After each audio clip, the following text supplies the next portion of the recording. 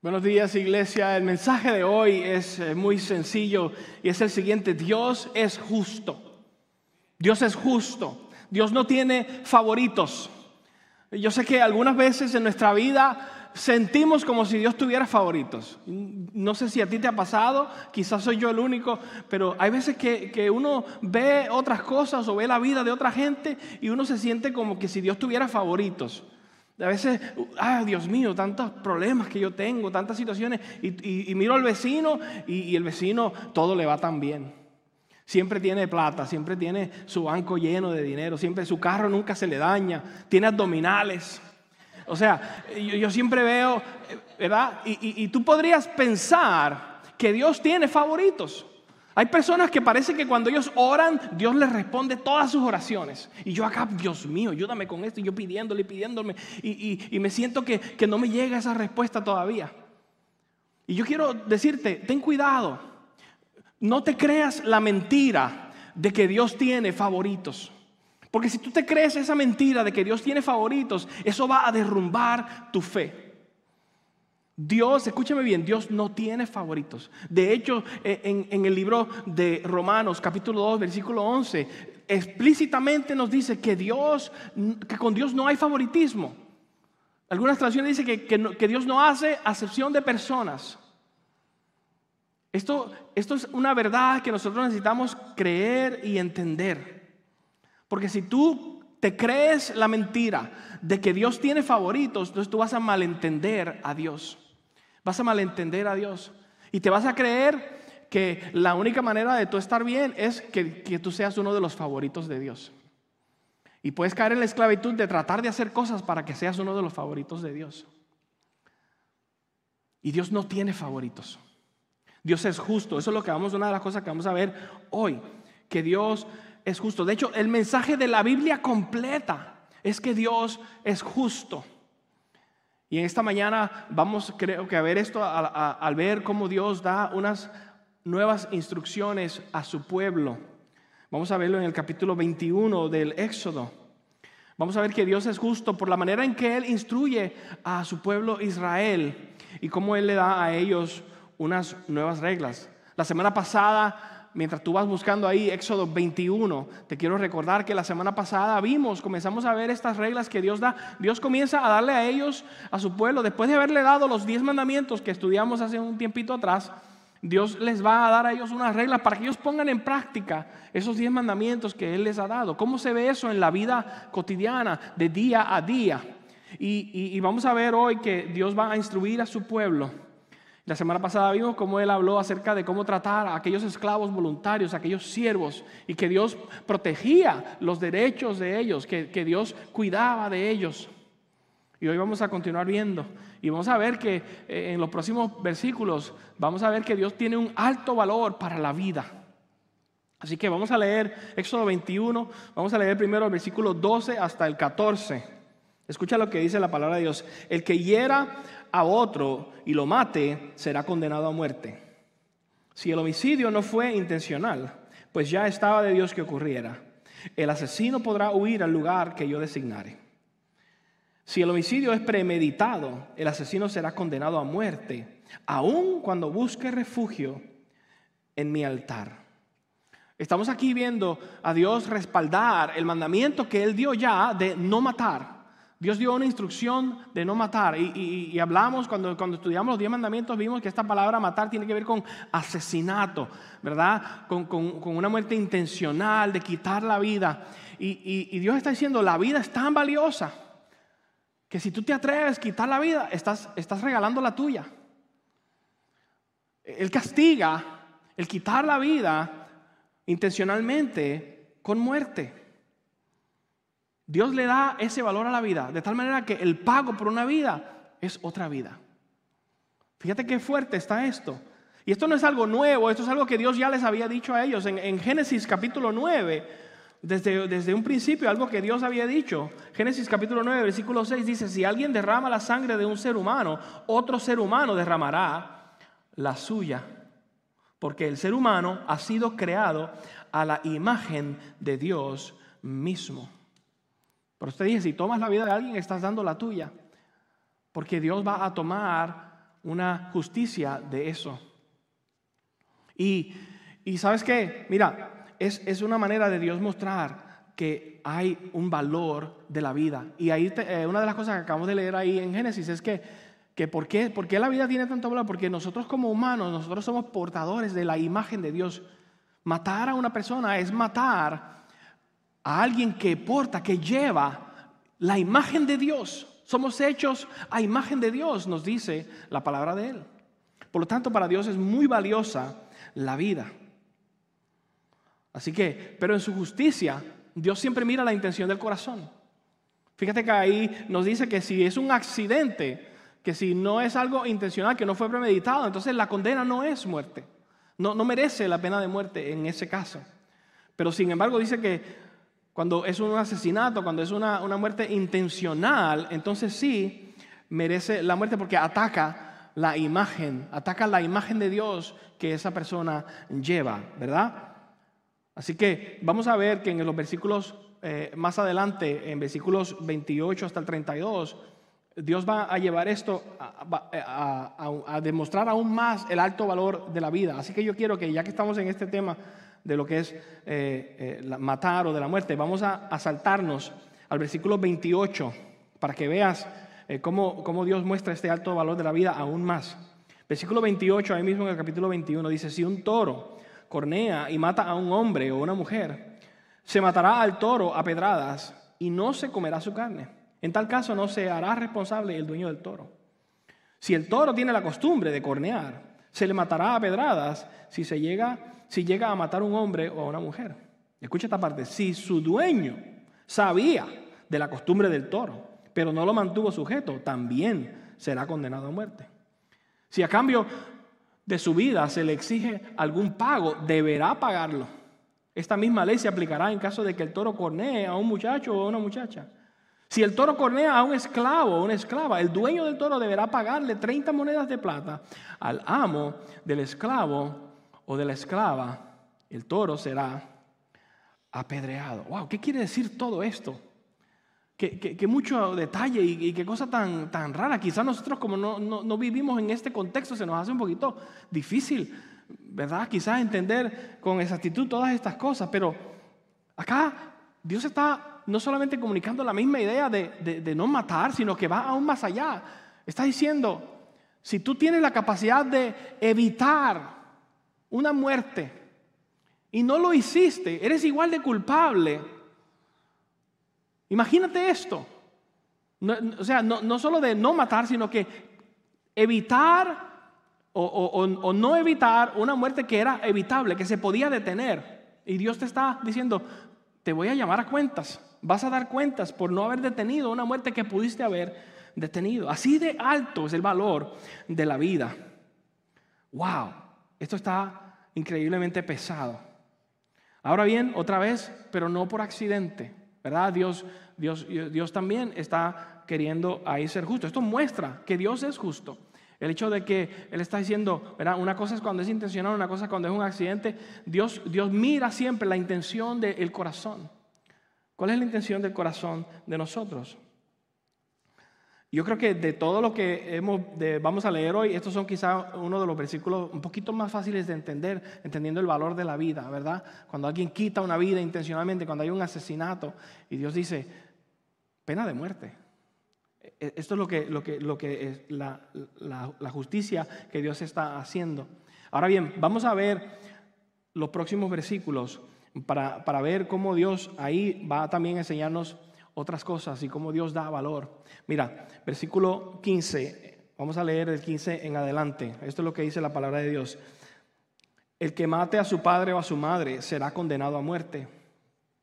El que secuestre a otro y lo venda, o al ser descubierto lo tenga aún en su poder, será condenado a muerte. El que maldiga a su padre o a su madre será condenado a muerte. Si en una riña alguien golpea a otro con una piedra o con el puño y el herido no muere pero se ve obligado a guardar cama, el agresor deberá indemnizar al herido por daños y perjuicios. Sin embargo, quedará libre de culpa si el herido se levanta y puede caminar por sí mismo o con la ayuda de un bastón. Si alguien golpea con un palo a su esclavo o su esclava, y como resultado del golpe él o ella muere, su crimen será castigado. Pero si después de 1 o 2 días el esclavo se recupera, el agresor no será castigado porque el esclavo era de su propiedad. Si en una riña los contendientes golpean a una mujer encinta y la hacen abortar, pero sin poner en peligro su vida, se les impondrá una multa que el marido de la mujer exija y que en justicia le corresponda. Si se pone en peligro la vida de la mujer, esta será la indemnización: vida por vida, ojo por ojo, diente por diente, mano por mano, pie por pie, quemadura por quemadura, golpe por golpe, herida por herida. Si alguien golpea en el ojo a su esclavo o su esclava y se lo saca, en compensación por el ojo los pondrá en libertad.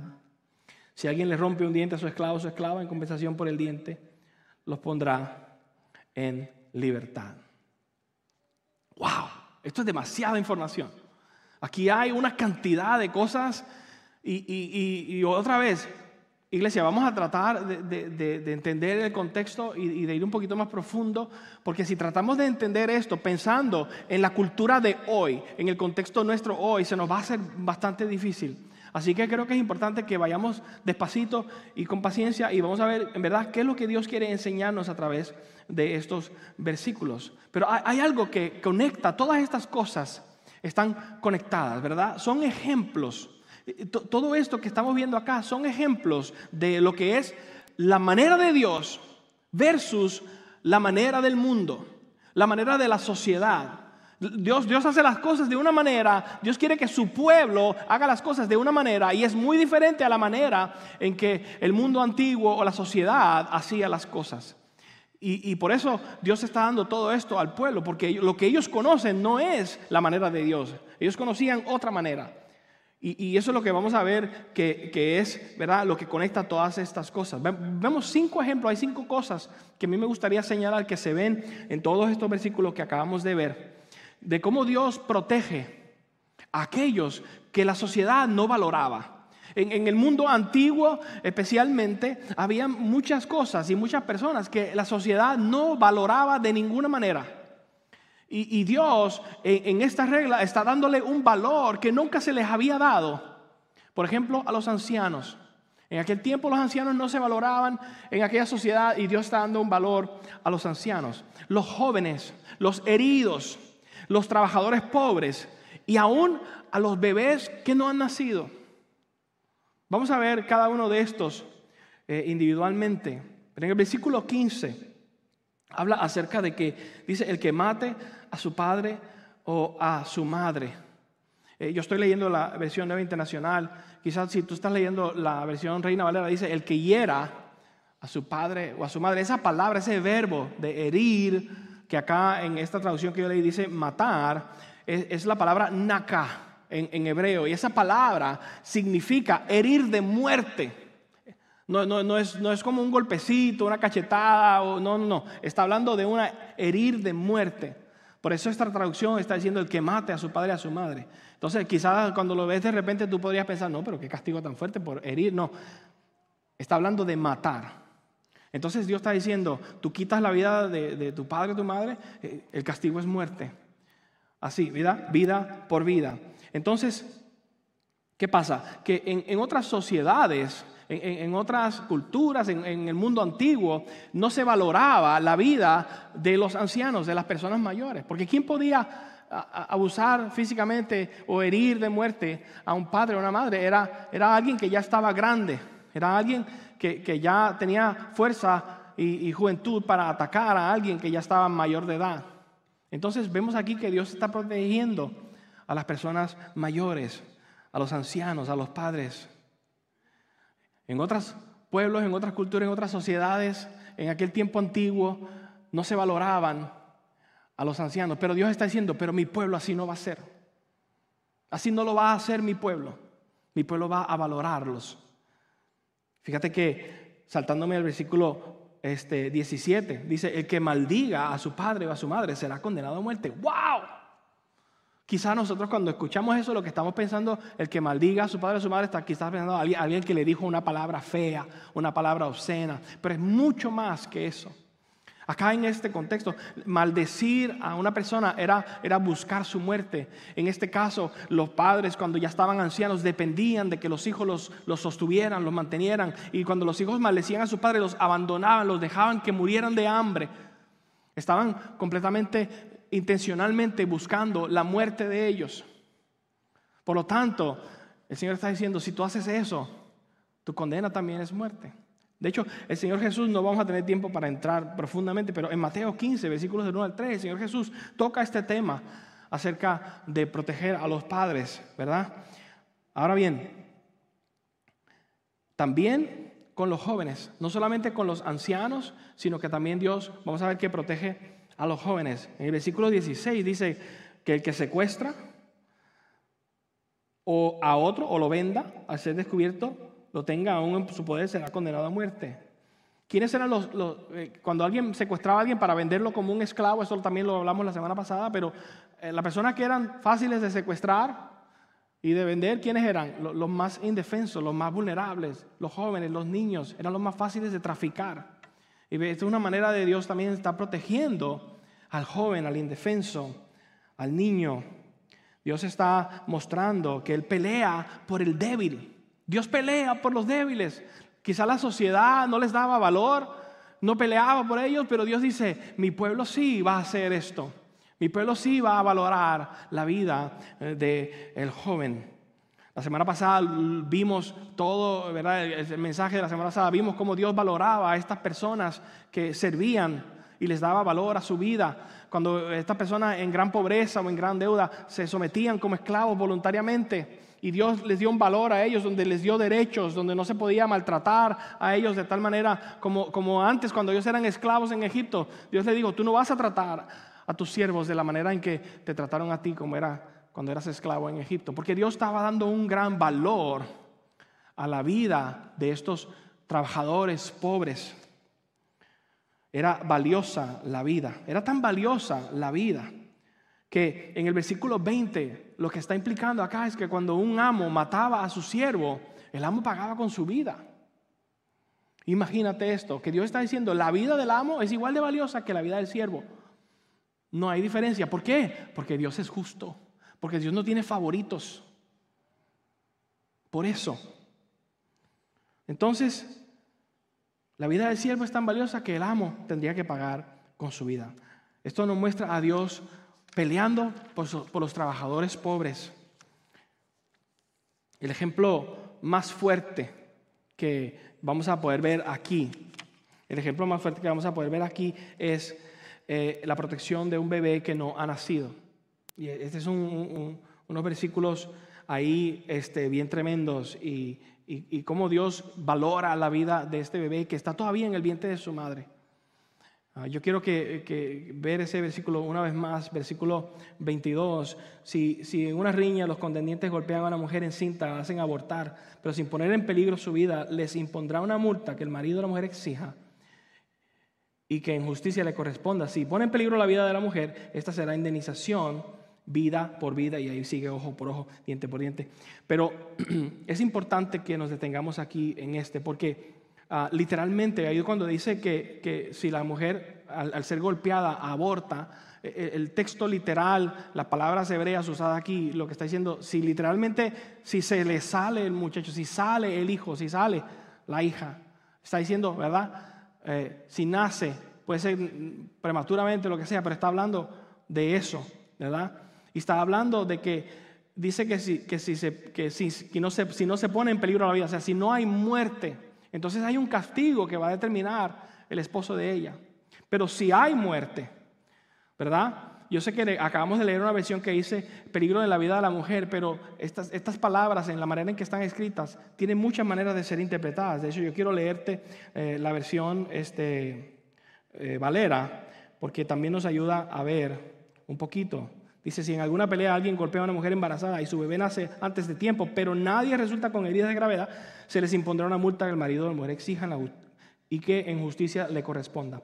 Pero si alguien resulta con heridas graves, está hablando de muerte, esta será la indemnización, vida por vida, ojo por ojo, diente por diente.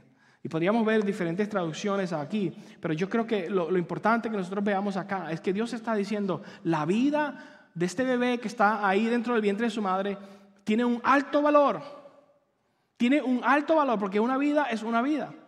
Y está diciendo, si alguien viene y le causa la muerte a este bebé, el pago es vida por vida. O sea, a ese nivel. Quizás por esto que la iglesia insiste tanto en proteger la vida de los niños que no han nacido. Porque esto es algo que Dios valora. Dios no hace excepción entre el niño que nació y el niño que no ha nacido. Una vida es una vida. Dios le da el mismo valor. Y lo que estamos viendo es que en todos estos versículos Dios está protegiendo la dignidad de la vida de aquellos que la sociedad no valoraba. Dios está protegiendo la dignidad de la vida de todos. ¿Sabes por qué? Porque Dios no tiene favoritos. Porque Dios no hace excepción de personas. En el mundo antiguo, especialmente en esta cultura, en este contexto, en este tiempo, la gente que eran valorada, la sociedad valoraba a los ricos y a los fuertes. Tú eras rico, ¿dónde te pongo? Eres fuerte, tú dominas, tú le ganas a otro, tú puedes pelear y eres más fuerte que los demás. Entonces tú mereces el valor, tú eres respeto. Tú eres débil y te golpearon y estás ahí tirado, bueno, no tienes valor. Esa era la manera en que esta cultura veía las cosas. Pero Dios dice, no, espérate un momento. Todos tienen el mismo valor. Todos tienen el mismo valor. Esto es lo que Dios está enseñándole a su pueblo. Por eso Él está protegiendo. En aquel tiempo los crímenes tenían precio. Si tú matabas el animal de alguien, pues tenías que pagar, 10 monedas. Y había un precio al crimen. Pero esto no se hacía justicia para todos, porque entonces el rico, que era el valorado, se salía con la suya. Porque el rico le sobraban las monedas. Entonces yo mataba a un animal, pues aquí están las monedas, dale, y lo vuelvo a hacer otra vez porque no me cuesta nada. Yo tengo demasiado dinero. Pero el pobre que no tenía, a ese sí le pesaba ese tipo de ley porque no podía con la pena. Entonces no había justicia, no había balance, porque los que eran ricos podían pagar una multa y volver a hacerlo, y los que no, pues no podían. Y por eso viene esta justicia. Por eso Dios dice una vida por una vida, un ojo por un ojo, un diente por diente. Lo que Dios está enseñando aquí a su pueblo es que cuando tú rompes la ley, cuando tú hieres a alguien, cuando tú causas un daño a otra persona, tu castigo va a ser de acuerdo con el daño que tú causaste. Entonces no tiene nada que ver con si tú eres rico o si tú eres pobre, si tú eres blanco o si tú eres negro, no tiene nada que ver con eso. Tiene que ver con el daño que tú causaste, y el castigo es equivalente al daño que tú has causado. Eso es lo que Dios está enseñando con esta manera de explicar ojo por ojo, ¿verdad? ¿Y qué es lo que enseña esto entonces? Ojo por ojo, diente por diente, mano por mano, pie por pie. ¿Qué es lo que nos enseña esto? Pues nos enseña que Dios no tiene favoritos, que la justicia va a ser igual para todos, que el rico va a tener igual de justicia que el pobre, que no vale más, por ejemplo, el amo que el siervo, que Dios le va a dar el mismo valor al niño que nació como al niño que no ha nacido. Eso es lo que nos está mostrando esto acá, que Dios es justo. Familia, Dios es justo. Esto es bueno y también es malo. Bueno, le voy a explicar por qué digo esto. Es buenísimo cuando tú estás de parte de que tú eres el perjudicado, porque Dios es justo y Dios hace justicia. Pero es malo cuando tú eres el ofensor, cuando eres tú el que ha cometido el crimen. Es terrible para ti porque Dios no te va a dejar salirte con la tuya. Quizá en este mundo tú podrás esconder cosas o salirte con la tuya, pero yo te garantizo, mi familia, viene un día en el cual cada uno de nosotros vamos a dar cuentas a Dios. Y Dios es justo. Y porque Él es justo, no te puede dejar pasar las cosas. Porque Él es justo, Él te tiene que dar justicia por todo lo que has hecho, por todo lo que eres, por todo lo que has puesto en tu corazón. Vas a tener que dar cuentas a Dios. Dios va a hacer justicia y ese día viene. Y el problema más grande con todo esto, ¿sabes cuál es? Que tú y yo somos los ofensores. Ese es el problema. Lo peor de todo es que tú y yo somos los ofensores. Hemos ofendido a Dios, hemos pecado contra Él. En Romanos capítulo 3, versículos 10 hasta el 12, dice: así está escrito, no hay un solo justo, ni siquiera uno. No hay nadie que entienda, nadie que busque a Dios. Todos se han descarriado, a una se han corrompido. No hay nadie que haga lo bueno, no hay uno solo. Eso está pesado, porque eso nos dice, ¿sabes qué? Que todos nosotros somos pecadores, que todos nosotros hemos fallado, que todos nosotros nos hemos quedado cortos. Y si yo me detengo aquí y termino de predicar ahora, este sería el peor mensaje que tú hayas escuchado, porque te quedaste ahí con la condenación. Pero falta la mejor parte, mi hermano. Falta la parte más linda. La parte más linda es que Dios sabía que estábamos condenados. Dios sabía que habíamos hecho lo malo. Dios sabía que no íbamos a poder justificarnos y salvarnos y perdonarnos a nosotros mismos. Por lo tanto, Dios hizo algo. Dios hizo algo para poder cumplir con su justicia. Dios hizo algo. Esto es algo precioso. Mira lo que el Señor hizo, que el Señor nos dio a su Hijo Jesús, que el Señor mismo tomó la parte que nos tocaba a nosotros. Fíjate que el clave está en el versículo 32 que leímos en el capítulo 21. En el versículo 32 dice que si mataban a un esclavo, que la persona tenía que pagarle al amo una cantidad específica. ¿Sabe qué cantidad decía allí? Por la vida. ¿Cuál era el valor de la vida de un esclavo? 30 monedas. 30 monedas. Y no sé si tú te diste cuenta de este detallito, pero hubo alguien mucho tiempo después por el cual se pagaron 30 monedas por su vida. Hubo alguien en el cual su vida fue valorada para ser entregada en 30 monedas. Yo quiero que tú lo veas en Mateo, capítulo 26, versículo 14. Dice: uno de los 12, el que se llamaba Judas Iscariote, fue a ver a los jefes de los sacerdotes. ¿Cuánto me dan? Y yo les entrego a Jesús, les propuso. Decidieron pagarle 30 monedas de plata. Y desde entonces Judas buscaba una oportunidad para entregarlo. El Hijo de Dios se le puso el precio de un esclavo. Escucha esto. El Hijo de Dios se le puso el precio de un esclavo. Nosotros estábamos condenados. Estábamos condenados por nuestro pecado. Necesitamos un Salvador. Un Salvador que venga a rescatarnos a nosotros. Y mira esto. Dios envió a Cristo Jesús. Necesitamos un Salvador y Dios envió a Cristo Jesús, quien siendo por naturaleza Dios, no consideró el ser igual a Dios como algo que aferrarse.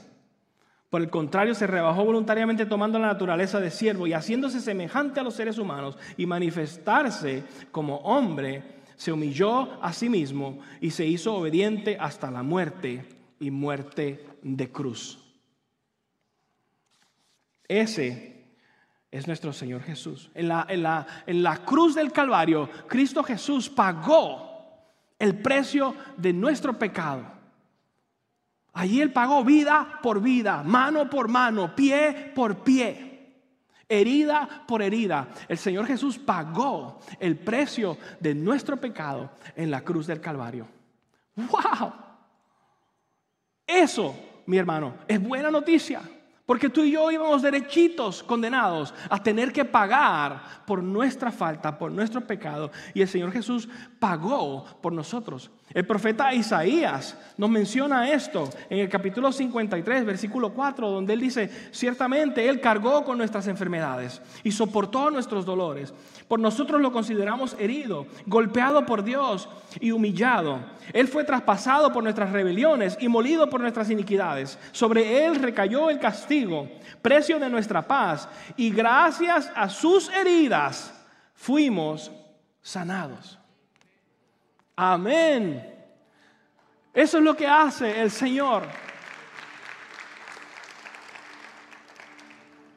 No se podía quedar sin pagar la deuda, porque Dios es justo y la deuda tiene que ser pagada.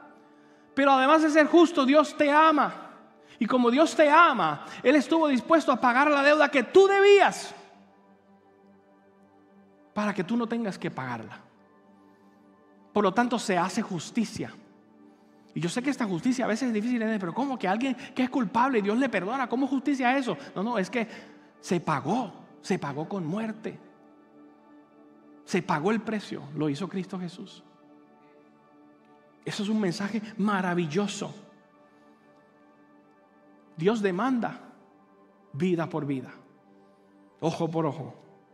Y el Señor Jesús entregó su vida por la tuya. Por eso tengo esta camisa que dice Cristo en mi lugar, porque eso es lo que Él hizo. Él tomó mi lugar en aquella cruz. Él quiere tomar tu lugar. Si tú lo dejas, Él toma tu lugar, porque Él quiere hacer justicia, y su justicia está cubierta de amor. Dios te ama de tal manera que está dispuesto a tomar Él el precio de tu pecado. Para satisfacer la justicia de Dios, hubo que haber sangre derramada. Hubo que haber una vida por una vida. Como te dije, esto es bueno y esto es malo. Es bueno cuando tú eres el perjudicado, y es malo cuando tú eres el ofensor. Especialmente es malo cuando tú no has permitido que Dios tome tu lugar, cuando no le has entregado a Él tu pecado. Porque hay un día que viene el juicio, hay un día en que viene la condenación, pero no tienes que temer ese día si tú has puesto tu confianza en Jesús. Lo importante que es que tú te asegures de que tú estés en el lado correcto, que tú te asegures de estar en el lado de donde Dios protege, no en el lado donde Dios condena. Tú quieres estar en el lado donde Dios protege, porque Dios protege al herido, Dios protege al débil, Dios protege al pobre, Dios protege al que otros no valoran. Dios protege. Lo importante es que tú te pongas de ese lado en donde Dios protege. Déjalo que tome tu lugar. Nosotros tenemos un bautisterio que ahí dice Cristo en mi lugar. ¿Por qué? Porque Él tomó nuestro lugar en aquella cruz. Y simplemente te falta que tú lo recibas, lo aceptes y le digas: Señor, perdóname, me entrego a ti. Y Él ha pagado el precio de tu pecado. Y si tú y yo somos beneficiados de tener el perdón y la salvación, no es porque tú te lo ganaste, es porque Él pagó el precio por ti. Y tú has reconocido que Cristo tomó el castigo en tu lugar. Por eso hoy tú puedes venir y bautizarte y decir: yo quiero declarar ante todos que yo he dejado que el Señor Jesús tome mi lugar. Muero a mi vida vieja, soy sepultado juntamente con Cristo y nazco de nuevo porque Él ha tomado mi lugar. Ese es el mensaje del Evangelio. Necesitas admitir que has pecado, necesitas admitir que has fallado, que has quebrantado la ley, que eres pecador y que mereces el castigo. Confesar, pero Él es justo y fiel para perdonar a aquellos que confiesan. Y Él quiere perdonarte a ti, no importa tu pasado. ¿Por qué? Porque Dios no tiene favoritos. Entonces no importa de dónde vienes, no importa qué hiciste, no importa si eres alto, si eres bajito, si eres gordito, si eres flaquito, no importa si tienes dinero o si no tienes dinero. Dios no hace acepción de personas, Él no tiene favoritos. Su perdón es para todos, porque de tal manera amó Dios al mundo, para que todo aquel que en Él cree no se pierda, mas tenga vida eterna. Ese es nuestro Dios, un Dios justo, maravilloso.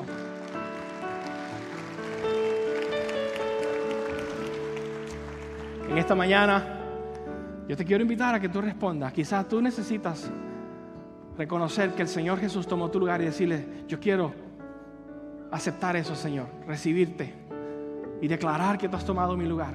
Y tú puedes hacerlo hoy. Aquí van a haber personas listos para orar contigo. Hay un bautisterio listo, tenemos camisas, tenemos pantalones, tenemos todo lo que tú necesitas para meterte al agua y bautizarte hoy, si eso es lo que tú quieres hacer, declarar tu fe públicamente. Pero también quiero decirte, si tú estás herido, si tú estás lastimado, si tú estás sufriendo, Dios es un Dios que protege, que pelea por ti.